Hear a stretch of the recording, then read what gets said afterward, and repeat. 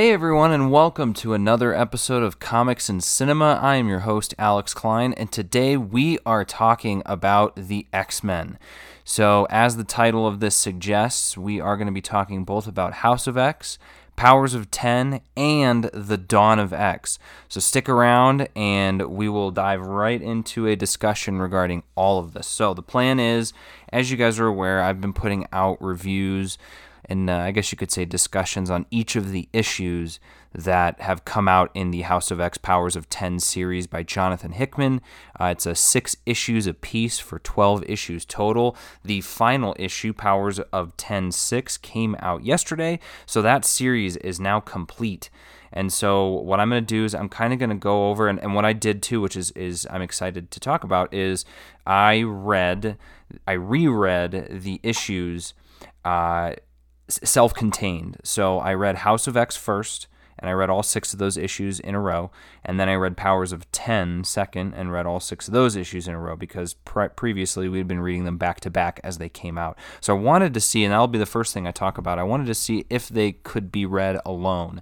And the short answer is yes, but the long answer is no, and that's because there are still a lot of things that are going on in these series that complement each other in such a way.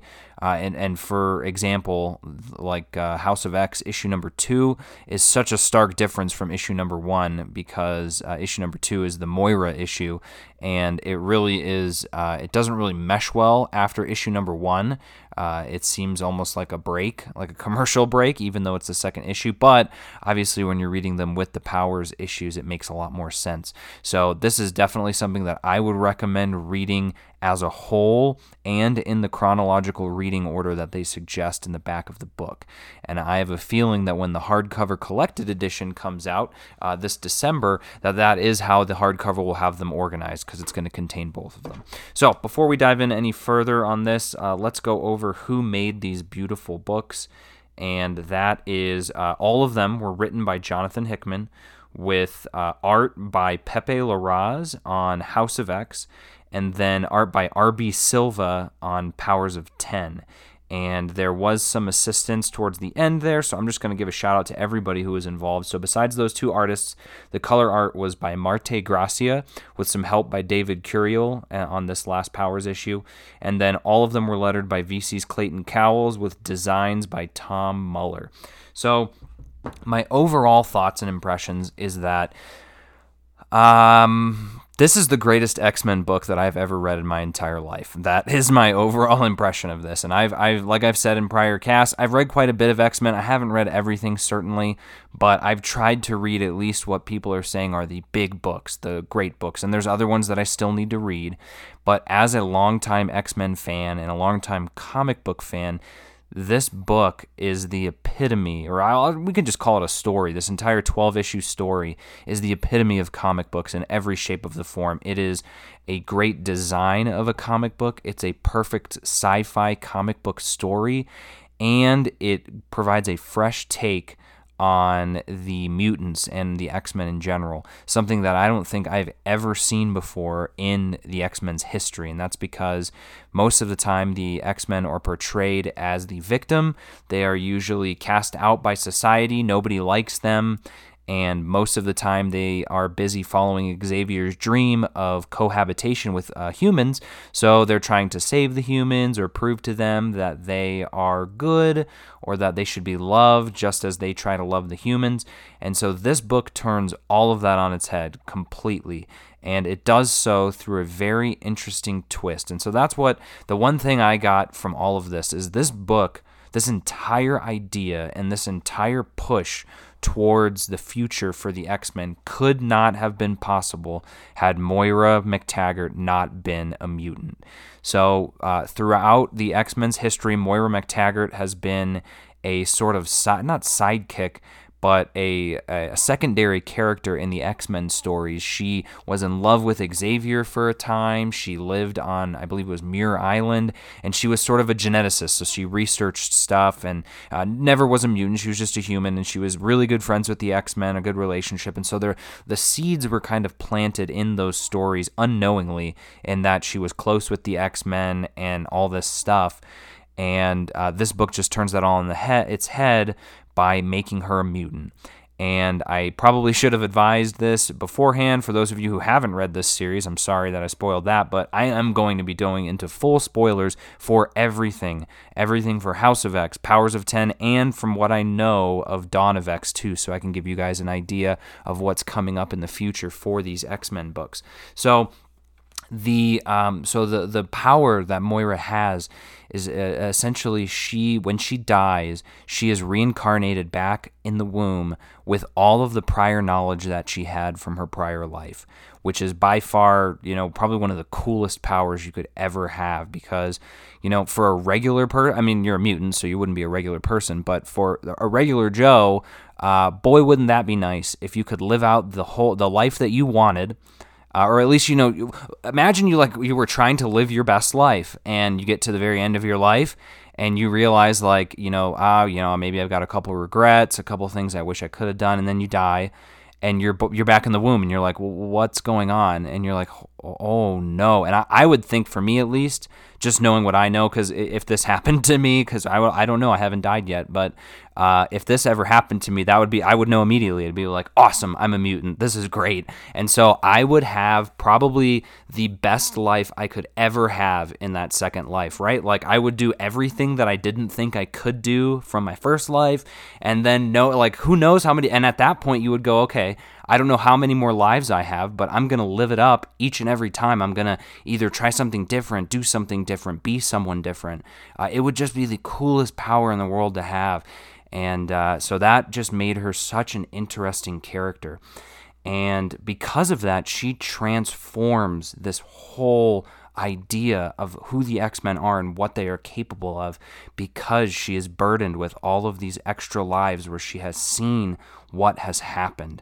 And so these books, and in truth, when I was reading them separately, I definitely got that same feeling that Hickman was trying to describe of what these books are. So the House of X series it takes place in essentially a month's time of a very important month during the X-Men's lives.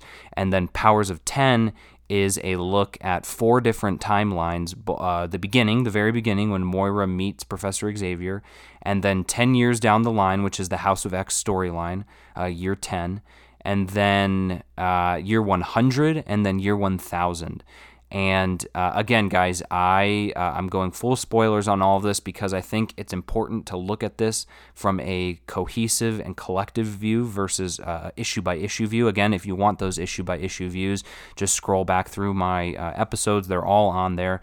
But the reason I'm saying that is because year 1000 is Moira's 9th life, and year 100 is Moira's 9th life, and year 1000 is Moira's 6th life.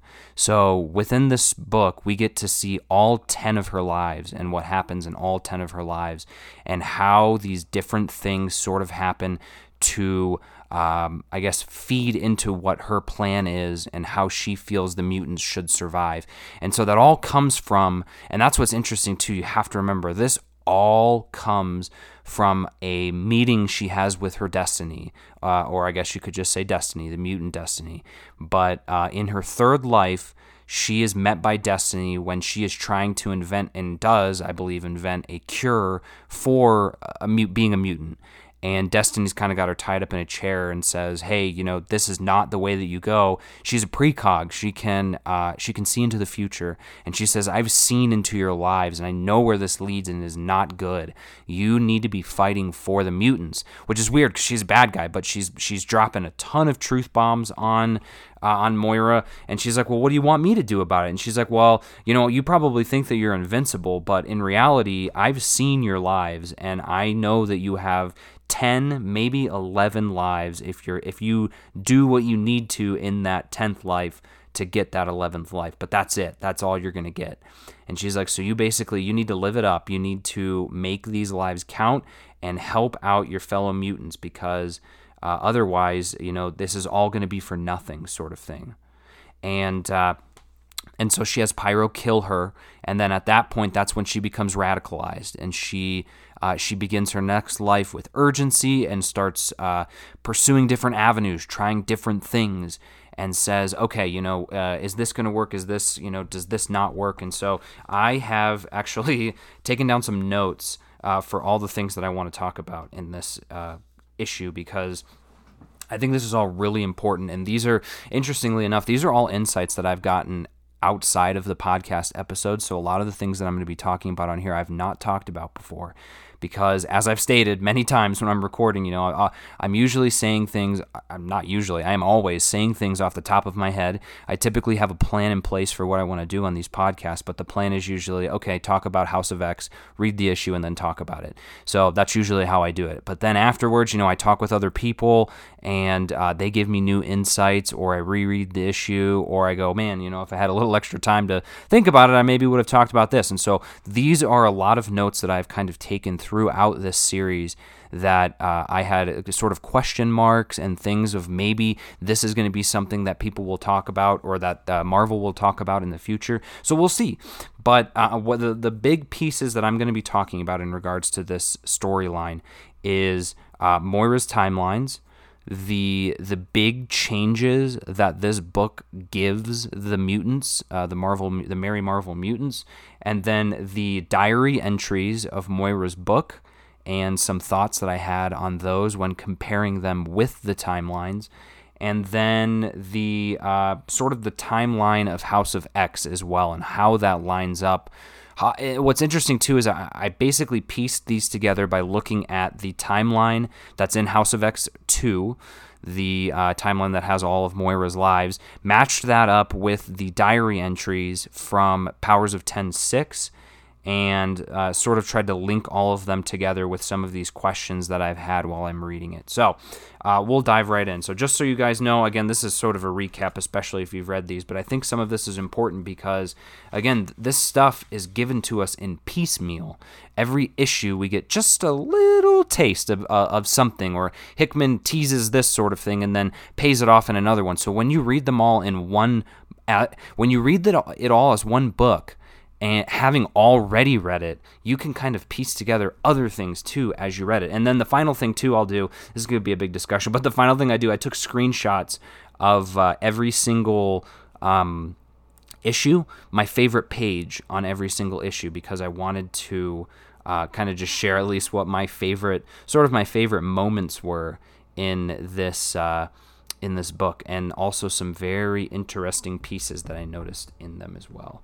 So, diving into this timeline piece. So the first life, and so Moira's had 10. The first life of hers was her regular life. She lived a full and happy life and died at the end. And then she was born again, realized at that point sort of that she was a mutant, and at that point she sort of heard Xavier talking on the telly, and realizes that she needs to go visit him and go talk with him. She gets on a plane, and the plane crashes. So that is her second life. So another sort of not necessarily important life. And then the third life, though, is where things start getting exciting. And so I have it written down here. The title I would call for her third life is Destiny Arrives, kind of like when Thanos shows up in Avengers Infinity War. And that's because that's the life, again, where Destiny shows up, stops her, and gives her a big spiel on, everything you're thinking isn't really what you think. You need to step up your game and help out the mutants, and then kills her and says, like, you need to do this because I'm going to come find you. And I actually, it's probably a good idea. I need to reference that one as well, because she says some interesting things in there that I think may play out in the future. And again, like I said, there's a lot of stuff in here that Hickman leaves absolutely wide open. Perfect for if anyone wants to come in and pick up on these threads that he's got. And so there's a couple here. He says, my mutant name is Destiny, and I have the power to see the future, which is tricky with someone like you, since your power is reincarnation. One might think that would be impossible, seeing the future of someone who potentially has a limitless and unending one, but here I am. So she clearly can see all of her lives, and they're trying to make her kind of fix and change her ways. But she just essentially explains to her that, she says, you see, Moira, we are joined together now, you and I. You will know that I am out there waiting for this version of you. And you, knowing that, have a choice. change or die. Help your people, or I will annihilate you in all of your lives to come. So that kind of leads to an interesting thought in regards to what she says at the end of Powers of 10:6, the very last issue of this entire series, where she's essentially telling Charles. They created the Quiet Council, and that's something we'll talk about a little later, but on that council, Mystique sits, and Xavier reveals that Mystique only is on the Quiet Council because Xavier and Magneto promised to bring Destiny back. So Destiny is dead right now in the current timeline. And so Moira gets very panicked about that, and so that's a really interesting piece because it sounds like Moira and Destiny are intertwined, and Moira's destiny is intertwined with Destiny. You're welcome. And so that leads to an interesting point, and my first sort of posit on this podcast is posit speculation, I would love to see a Moira and Destiny mini-series, or honestly, the way that these are, this could just be an event series for all I care. Have this happen next summer after all these Dawn of X books are coming, and have Destiny is resurrected somehow. Mystique maybe finds out and does the resurrection protocol, though she would have to have those mutants help her. But so Destiny comes back, and that would just make for a really interesting storyline. But that's life number 3. So she dies, and with that thought now in her head that she has to help the mutants, we get into life number 4, which I'm calling the X-Men years. And so that's the life where she sort of falls in love with Xavier early on, really takes a shine to him, and we get to see her sort of live out those years of the X-Men during the Avengers versus X-Men, the Claremont years, the giant size X-Men issue number 1, all that stuff. And then same thing, they die at the end because of the machines. And so the next place, or life number 5, she shows Xavier her mind in life number 5, and he decides to create a place sort of like Krakoa, but it's called Faraway, and it's a mutant city where all of the mutants are living. He says building a legion of mutants. The Sentinels come and destroy them then too.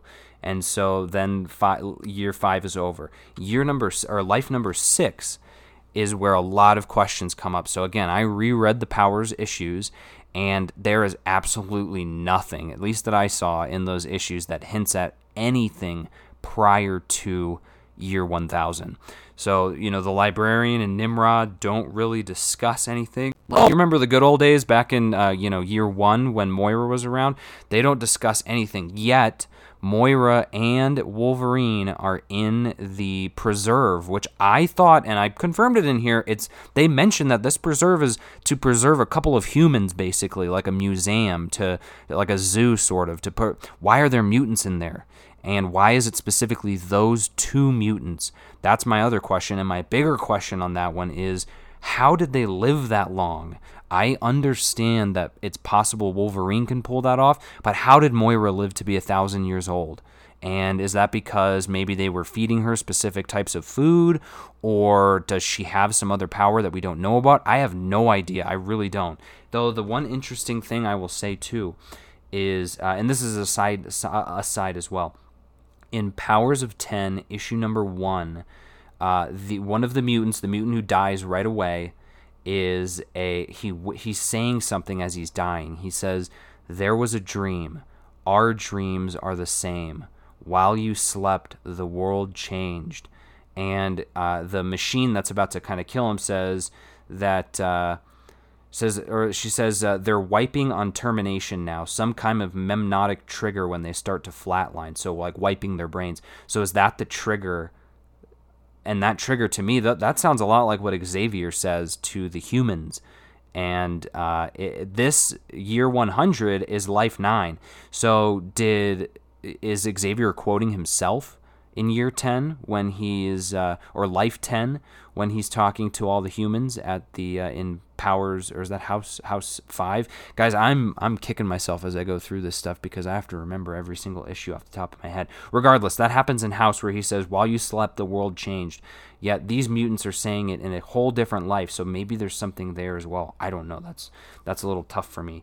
But as we move on, the one of the pieces that I wanted to touch on, and this was the panel that I saved from, I believe this is Powers 1.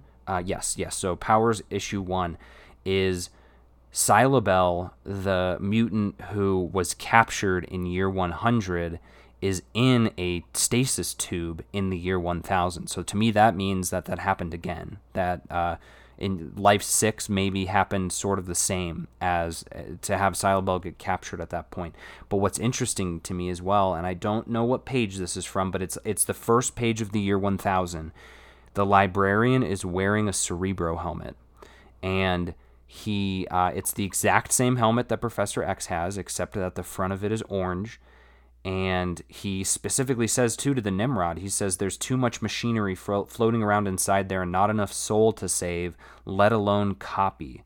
So that means that I wonder if Moira knew about this, that maybe what the librarian was doing with his Cerebro is, being that it's like an archive librarian type job, maybe Moira told that to Xavier, if that's how you can, copy the mutants' minds. I have no idea. They don't go into that in too much detail, but I thought that was really interesting. So that's year 1000 ends with the librarian and that whole sort of society about to be ascended into the Phalanx, and Wolverine kills the librarian and then kills Moira, now with the knowledge of the horrible truth that they always lose, that they will always lose, which is interesting because that's only her 6th life. So then in her 7th life, that life she was tasked with killing the Trasks, all of the Trasks. She figured, if I kill them,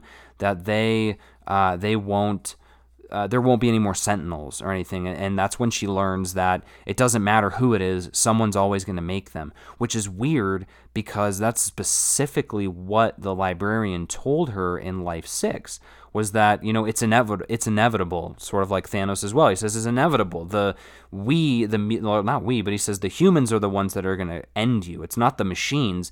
The humans use the machines to end you, but it's the humans. And so I guess maybe she wasn't paying attention. She wasted that life, in my opinion. So then Life 8 happens, which is when she joins Magneto, and they die in that life as well because they're radicalized. All the Avengers and the rest of the X-Men try and stop them. Life 9 is the Apocalypse life, where she joins Apocalypse, and that life she lives to be 100 years old. And that one makes more sense because she kind of looks like Apocalypse now, so clearly Apocalypse put some sort of power into her, probably to make her live longer. But in that life, that is where they get the Nimrod file. So that's where they find out the origin of Nimrod, where he comes from, all that stuff while they're fighting him. And so Wolverine gets that back to her, she puts it into her psyche, and then he kills her again in this one. Sending her back now with the full knowledge of when Nimrod will be created. So that's like the final piece that's put into play for Life 10, for the House of X issue. And so that whole series, I personally like House of X more than Powers of 10, and that's strictly just because, to me, there's a little... I'm not a huge fan of the jumping back and forth between timelines. Don't get me wrong, I love it, and I love that high concept, but in the same vein of like reading multiple books at the same time, like it's nice to just focus on one timeline at a time. And so I like that House of X is just the one for the most part.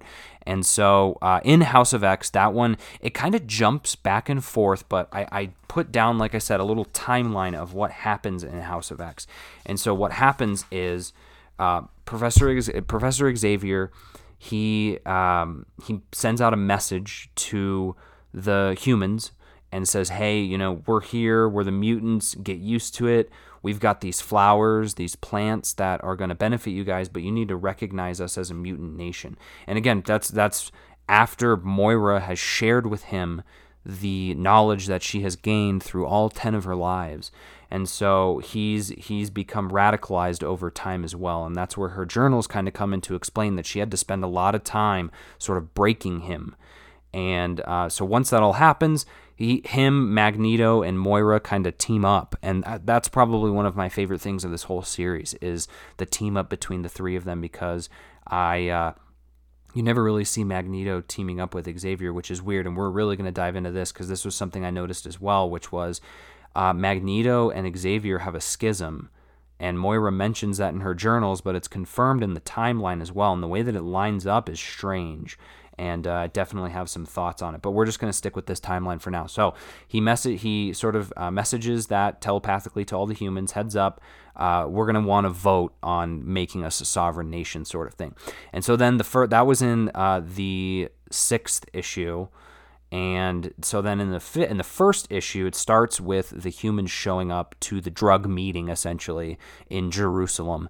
And they meet with Magneto. Xavier's not there, but Magneto's explaining to them sort of what's going on. While he's doing that, he has separately tasked Mystique, Sabretooth, and Toad to get those Nimrod files from from Damage Control, because it's part of Tony Stark's part of his company, sort of thing. They mention it in the infographics, but what happens is, and they mention it in multiple infographics, but so Moira has the files for, when the Nimrod's going to be made and whatnot, but then they created a sort of notification. So they were notified that, this just came online, like the Mother Mold is coming online, the Orcus thing, like Soul's hammer out in space has come online, we need to act now. So they send them there, go get that stuff. And when they get back, they give that to Xavier, and Xavier starts up the mission with Cyclops and the X-Men to send them out to space, to send them to Orcus, to destroy that Mother Mold so that Nimrod cannot be created. And so, in a sense, that buys... you could say that's them winning, but you could also say that that's them buying them time, because who knows if it's going to happen again in the future. Someone else is going to try to make it. I have no idea. But that's what happens. They go out there, and that's when the X-Men all die. They all die on Orcus because of one thing or another, but it's super sad. And even reading it again, I still got choked up when I was reading their deaths, even knowing that in the next issue that they were going to get resurrected. And so that's what happens. They are resurrected. We learn sort of the next big secret of the mutants, which is that they can't die. And so they're resurrected, and then the vote is made, and they are recognized as a sovereign nation by almost everybody in the entire world. There's a couple countries that don't recognize them or won't, and I'm sure that is going to be dealt with in future series, but that happens. And then they at the same time simultaneously create the Quiet Council with all of the council members, which are Professor Xavier, Magneto, and Apocalypse, and then Mr. Sinister, Mystique, and Exodus, Storm, Nightcrawler, and Jean Grey, and then Sebastian Shaw, Emma Frost, and the unknown Red King, who my prediction is Kitty Pryde, but we will see exactly how that is. And then it's a celebration. So the mutants are all celebrating because they've won. They defeated the ultimate enemy, the future creation of Nimrod, and they got their place to be recognized as a sovereign nation, which is really, really, really exciting and huge news. And so that leads me to my next bit, which is the timeline piece in regards to Moira's journal. And so this is really going to kind of be the big discussion for this. So Moira in Powers of 10 issue number 6, this last one that came out, has some 3 pages of journal entries. And these entries, I tried my best to coincide them with what's happening in this timeline, because the assumption is this all took place, all these journal entries are from her 10th life, right? She wouldn't be able to have a journal entry from her prior lives because she died. So this is all from her 10th life. We've got entry number 5, which is months. It says something like months later, I finally recruited Xavier. Along with that, in her timeline for life 10, she meets Xavier in year 17. So then maybe that means, I don't know, around like maybe year 18 or something. I don't know, is when she recruits him. But what's weird to me, and it doesn't make sense, is she marries the MacTaggart guy in year 25. And then she has Proteus in year 31 with her husband, with MacTaggart, which does not make sense in regards to the journal entries. And so I don't know if that's that she had an affair with Professor Xavier and essentially would have lied to her husband that, hey, this is our kid, because and it just says Moira gives birth to Proteus in the timeline. And again, that's year 31. And in year 25, she marries Joseph McTaggart. But in her journal entries, and we'll move down there, but there's a journal entry where she says her and Xavier are planning kids, or planning what they can do to make kids. It says, he had the most, I have used my expertise in genetic modification to find potential matches for both Charles and me to produce such a mutant. There are several possibilities. So did she have the kid with Xavier, or did she have the kid with Joseph McTaggart? I don't know. I don't know if Hickman's going to answer that, but that's a very unanswered question. So that first one is the meeting and recruitment. And then diary number 12 is redacted. I did not mention this yesterday, but my thought is there are 2 redacted journal entries that Moira has in this list. There are also 2 times that were listed that Xavier put an older version of his mind into himself, which, as we discussed, the only reason for that would be to forget something, or would be to wipe your mind and basically reboot from a prior version of yourself. Why would you need to do that? Well, diary entry 12 is the redacted entry, so it's possible that she redacted it because Xavier got mind wiped, or they did something that required that. Because then journal entry 14, so 2 entries later, specifically states that, says, my paramount fear is that I fracture his psyche and eventually unleash something unexpected on the world. And so maybe both of these redacted sections were times that she did break his psyche and unleashed some sort of onslaught. And I have no idea what it is. I don't know. And pun is intended on that because he was part of Onslaught, but I don't know what it is. And so there's another unanswered question. That would be another thing that I would want to know. And that would be another thing that I would love to see dived into. Hell, that's a great miniseries. I would read the hell out of that miniseries of watching Xavier crack. So that's journal entry 14. Journal entry 17 is the one where they plan, it says the idea of resurrection, so that's when they come up with the resurrection of the mutants and figuring that out, and the planning of the kids. And so that doesn't line up, that between diary entry number 5 and diary entry number 17, which is 12 entries, almost, 13 years have passed. So is she only writing an entry every year? I have no idea, because year 31 is when Proteus was born. So it would have actually even been later than that. 31 may have been later. So because the next one is journal entry 22, which is when they recruited Magneto, and that happens in the timeline in year 43. And then between year 43 and 47 are journal entries 22 and 52. So again, take that with a grain of salt. I'm not sure, and the reason I mentioned that, I'll get to it. So the journal entry for 29 is when Apocalypse shows up. Journal entry for 35 was redacted, and that's my second mind wipe that I think. 48 is when they recruit Sinister, which happens in Powers 4. And I want to point out as well at this point that in Powers 4 and in Powers 2, when Moira and Charles recruit Magneto, he is wearing his traditional red and purple garb. But in House of X, he is wearing a white garb. I don't know what causes him to change, because as we move into this, she mentions too that Chimera, because of this whole them meeting Sinister, Chimera have now been produced decades earlier than they were meant to. This brings another question, which is, if that year 1000 or year 100 aren't coming to pass because those were old lives, but are certain possibilities of what are going to happen in the future, if Sinister is making the Chimera early, does that mean we will see characters like Rasputin, Cardinal, Silabel? Will we see them sooner than anticipated? Because at this point, they only existed in year 100. And granted, they're adults then, so maybe they've been around since year, 90, year 80, who knows? But maybe are they going to show up now in year 20?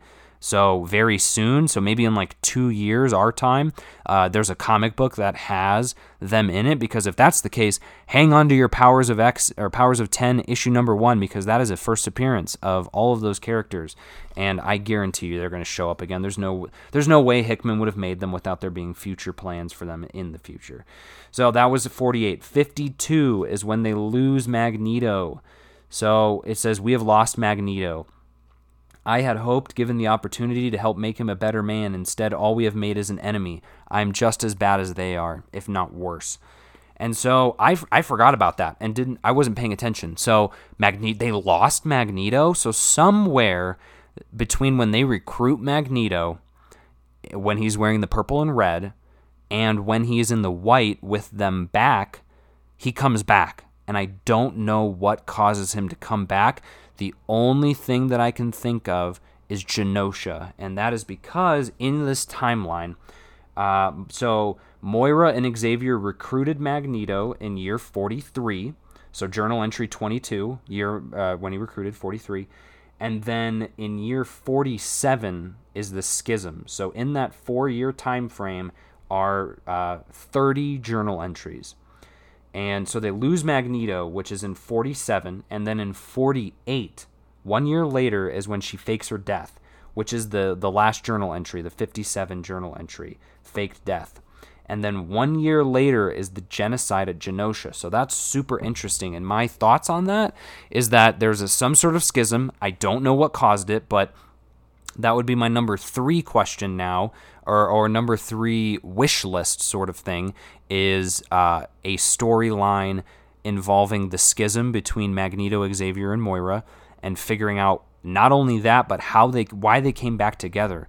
Because we don't see why they came back together. Those are the only 2 times, as far as I'm looking in this book when I read it, that we see the old Magneto. And then the rest of the time is the white-clad Magneto, who is full bore on Xavier's side.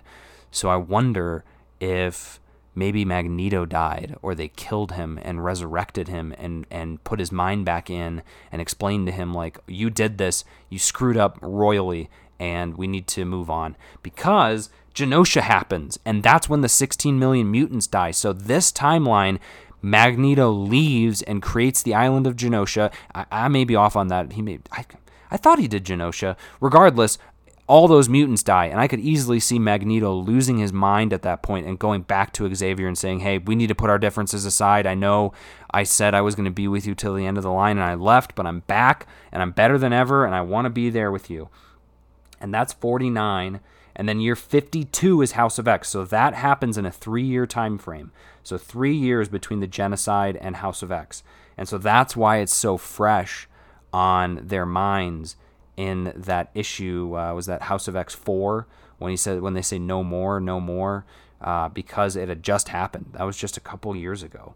And that's that part. So that's the journal entry piece of this discussion. So there's a lot to unpack in those journal entries, because I don't know. I have to trust that Hickman knew what he was doing when he picked what years were what, when he picked what entries were redacted or not. So we will see if those sort of things play out in the future. So that kind of concludes the journal entry piece of this discussion, and I went over the timeline piece as well. So the last thing that I wanted to talk about before we move on to something to another next piece is the what I think are the biggest takeaways from this series. So Hickman and company accomplished a lot in this series, a whole hell of a lot, like more than we asked for, more than we deserve, more than we thought we needed, whatever you want to call it. He gave us a king's ransom.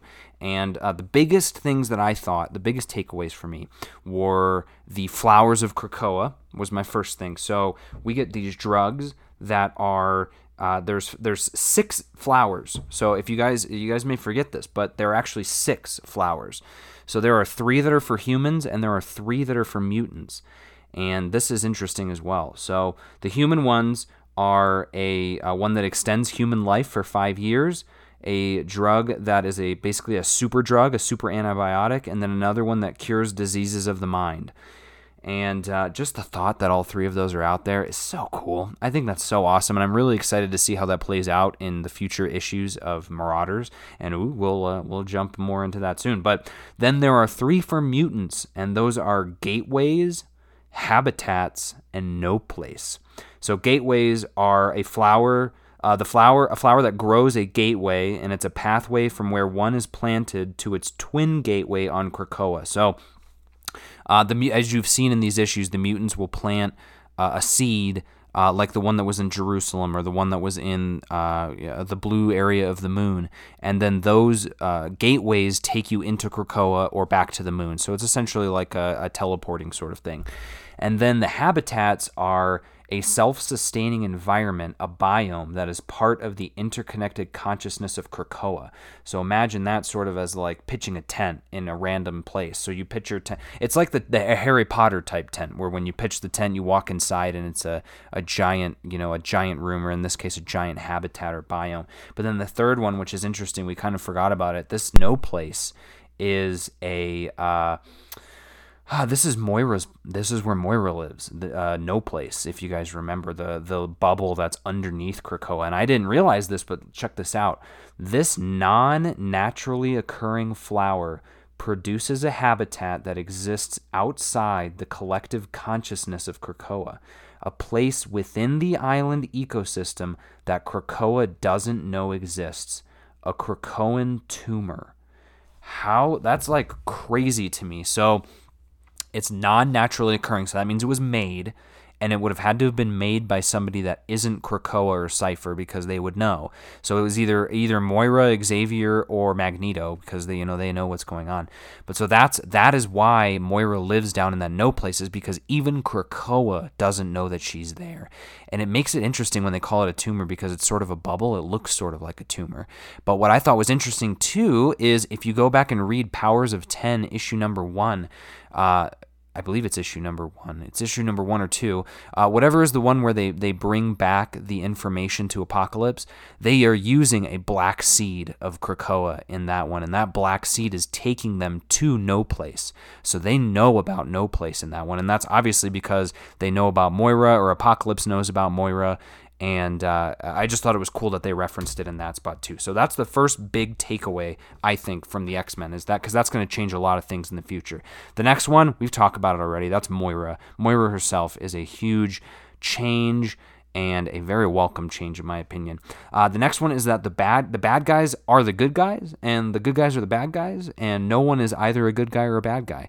So just the fact that in multiple pieces we have seen like Magneto is now friends with Xavier. Xavier is friends with Magneto. All of the villains have kind of dropped their villainous ways for now, and they are kind of all just one family now in Krakoa. And that's the next one, which is Krakoa itself is so cool. That's been utilized sometimes in the past, but not to this effect at all. And so Krakoa is going to be a huge piece of this story going forward, I feel. And along with that is the mutant sovereignty. So the fact that they are a recognized nation state now, just the same as any other country. I think that is just so people loving it, wanting to get in, and maybe they can't. And then the final one is that mutants can no longer die, and that's because of the resurrection protocols that they have with this amazing team of, let's see if I can remember it, but it's Elixir, Proteus, Hope, Gold Balls, and, oh man, who's the last one? I don't remember, but, and I'll pull it up here as we're talking, but that part was really cool. That was one of my favorite scenes in the whole story, because some of these mutants we hadn't really seen, or they were kind of on the wayside. I said Elixir, right? Elixir, Proteus, oh yeah, and then Ava Bell, who is the one who manipulates time. So that just was so cool. But actually, that brings me to another question mark that I have, that going into this in the future is, if mutants can no longer die, if their minds are backed up and their bodies are recreated and then their mind is put back in there, doesn't that mean that Moira can never die now, and so she'll never get her 11th life? Because if she does die, won't that reset everything and make everything kind of go away? I mean, I guess I suppose she's the one who's resetting it. But that would be something I would really like to see dive into, because she can't, right? She just bring her back so she could live forever, just like all the other mutants can live forever. So that is going to be a really interesting piece of it going forward. But guys, overall, like I said, I just talked for another 45 minutes about this series, and that's on top of the 30-minute conversations that I've had for all 12 of these issues. This series has a lot to talk about, a lot to say. And so as the final wrap up for this, like I said, I'm going to go over what my favorite moments were in all 12 of these issues. And they are all expressed in these pages that I have. So in House of X, issue number 1, my favorite part of that issue, besides all of it, and that's my answer for all of them, my favorite thing of them is all of it, but I'll agree that some of the issues are definitely stronger than other issues, and they're not necessarily the red issues in the back, but just certain issues to me held more weight. But so in House of X 1, my favorite part of that one was Magneto's speech at the end when he says, she says, so you summoned us here to Jerusalem to what? Threaten us? And Magneto says, a promise is not a threat, Ambassador, and I summoned you to this place for wholly superficial reasons. You see, I know how you humans love your symbolism almost as much as you love your religion. And I needed you to understand, you have new gods now. Oh, guys, that may be one of my favorite lines from the entire series. From House of X, issue number 2, my favorite part of this, and my favorite page, panel, whatever you want to call it, is the transition between the page of Moira dying and it's saying Moira's second life began in utero. That revelation that Moira was a mutant, this whole second page, as benign as this page is, there's no action, nothing exciting. I got chills reading it. I got so excited reading it. This was the moment, besides everything that had kind of come in Powers and House, when I said, okay, this series is going to change the world. And it did. House of X, issue number 3, would have been, I picked the page where Archangel says, I don't get it. Why no plants? And I think this is Husk or someone else on the team says, yeah, call me crazy, but it seems like a good idea having an emergency way home. And then they kind of explain that, no, we don't want that because if we lose, they're going to, you're basically, it says you're only thinking of success, not planning for failure. And that scene, that's kind of when, if you didn't see it coming before, you kind of know that's the message that they're not coming home. And so that part's kind of tough to swallow. And even, too, as it goes down in the pages also when Wolverine's explaining that these humans that they're talking about, like, oh, what about the human crew? Like, are we going to try and avoid casualties? It's like, no, like, we need to get the job done. That's way more important. So that was my favorite piece, I think, from issue 3. Issue 4 is, and I'm gonna actually quickly scroll through the rest of these. Yeah, okay. Issue 4 is my favorite page panel from the entire series, which is when Nightcrawler and Wolverine teleport out onto the Mother Mold's final piece to get it off. So that whole panel where Wolverine and Nightcrawler, who are BFFs and are two of my favorite mutants. Nightcrawler's my favorite mutant. And they have one final great talk with each other, and that scene just really hit home for me. Like I said, I got choked up reading it even now. This is like the 4th time I've read it. And then for issue number 4, is that 4? Nope, I'm sorry. Issue number 5 is the scene when the 5 mutants walk out, when Polaris is talking with Magneto and says, here they come, Father. And he says, yes, here they come. And they all walk out, and they're all looking just so badass and look like they're just the saviors. And I think that's just so cool and was such a cool piece to turn these mutants who a lot of people hadn't thought twice about into really important characters, especially, and my favorite too in terms of the surprise was Hope Summers. Obviously Gold Balls really got me excited too, but just the fact that they pulled Hope into this and her name being Hope, I thought was really cool. And then obviously you got Proteus too, who, again, allegedly the son of Xavier and Moira, yet it says that she's married to Joseph, so what's going on there?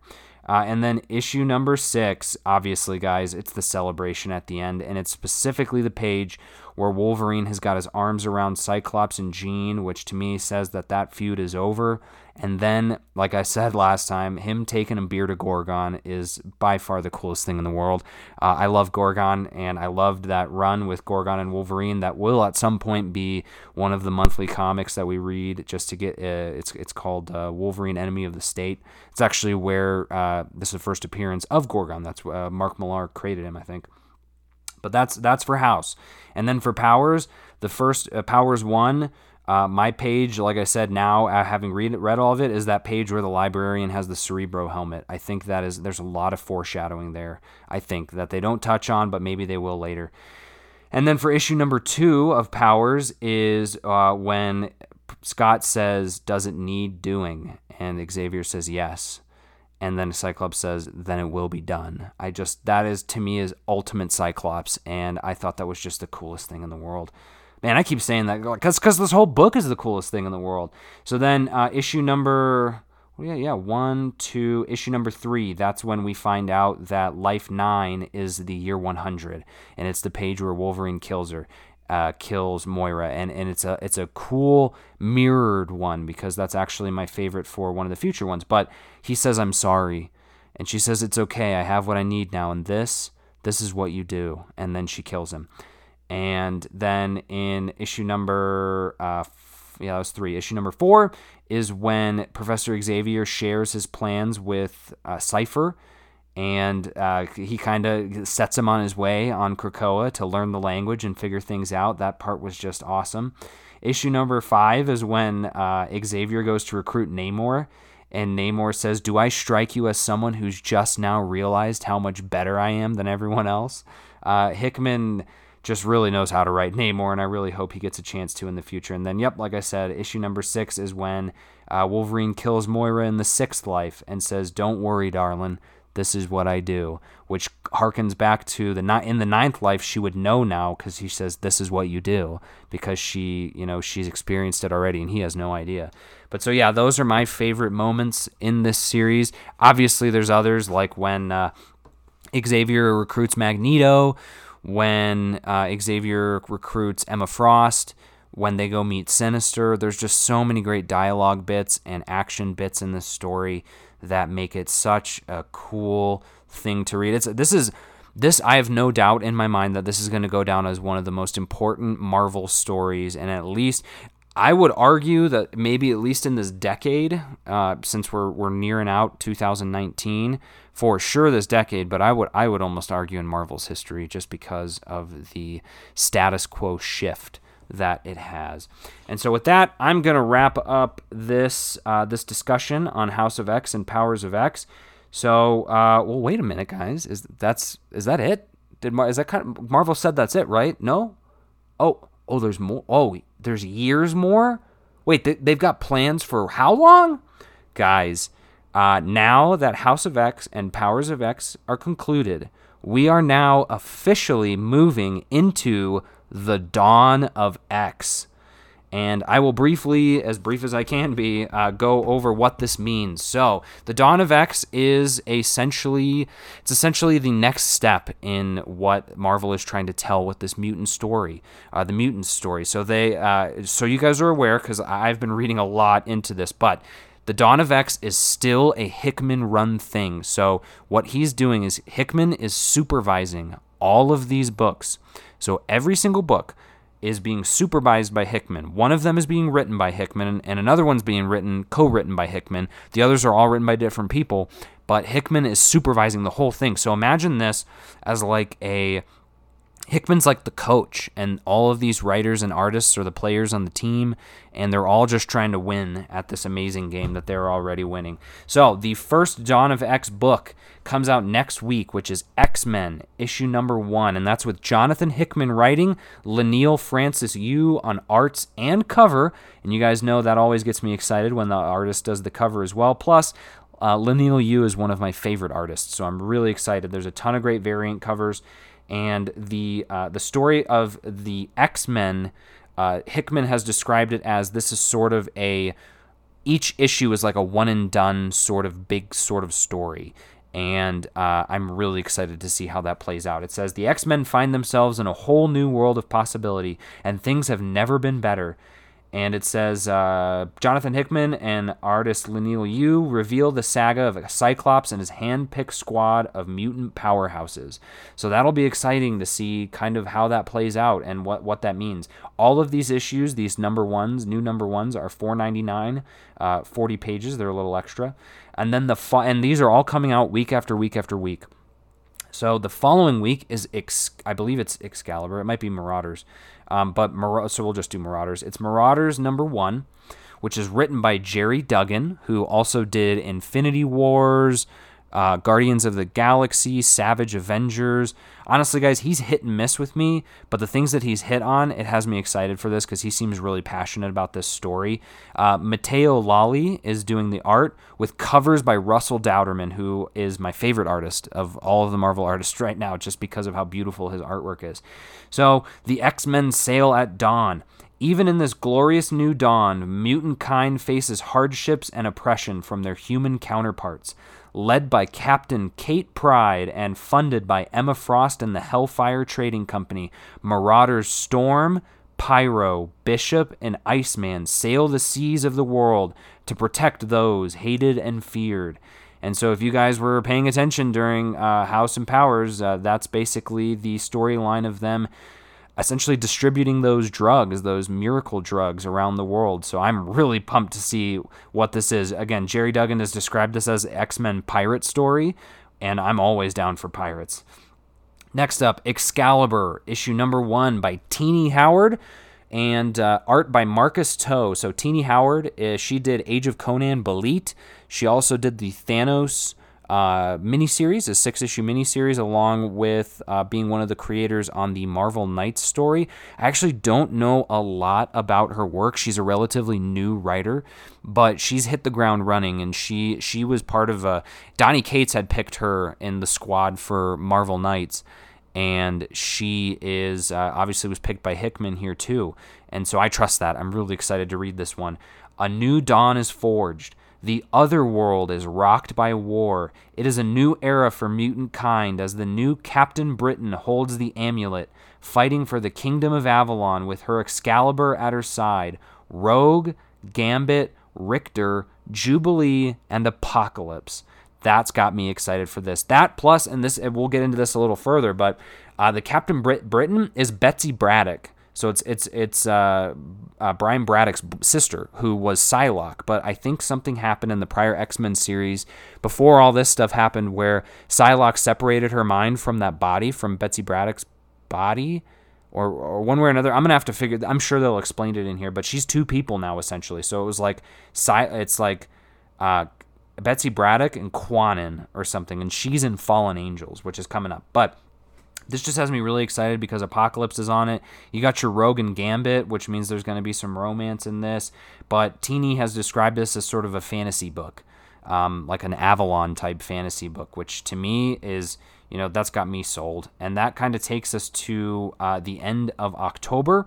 And then moving into November, there are 3 more new series that are coming. So again, every single week. So the next week, and at this point they'll start overlapping, so multiple series will come out at the same time. But the next issue or series is New Mutants, which issues 1 and 2, because again, I think they're bi-monthly.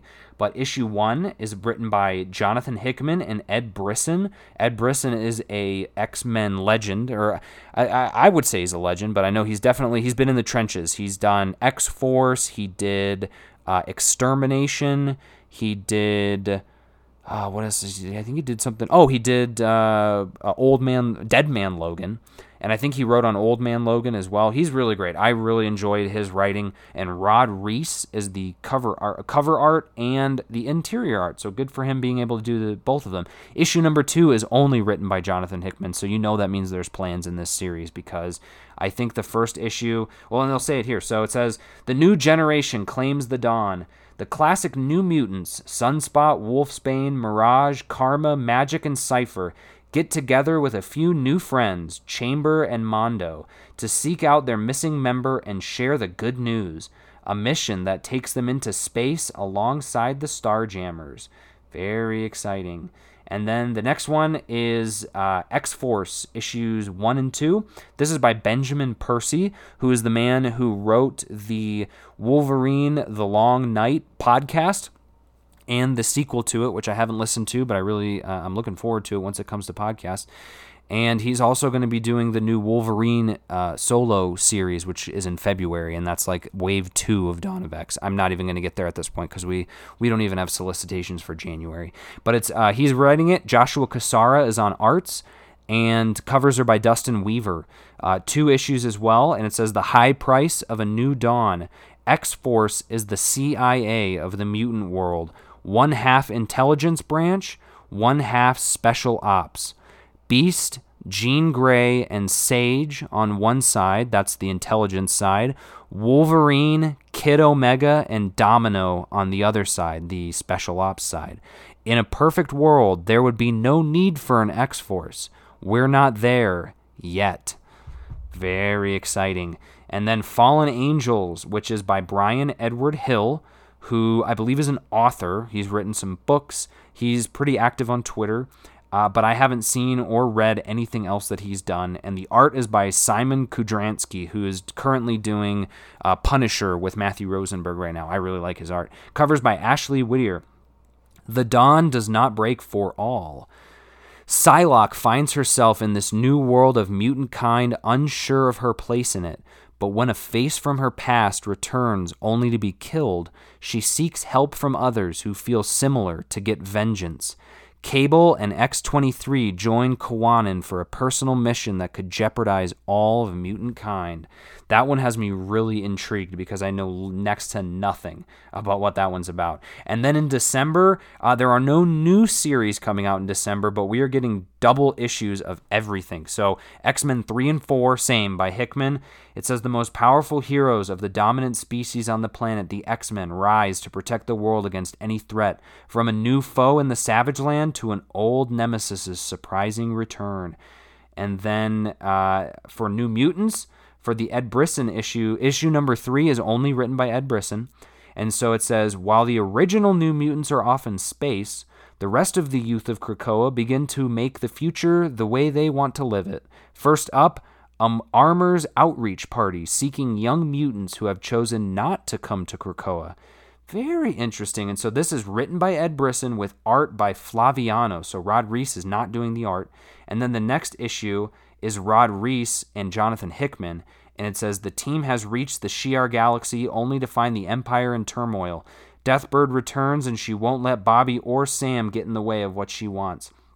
So to me, what I'm getting from this one is that Ed Brisson is going to be writing 1/2 of the story about some of the new mutants on Krakoa and how they're kind of dealing with Krakoa.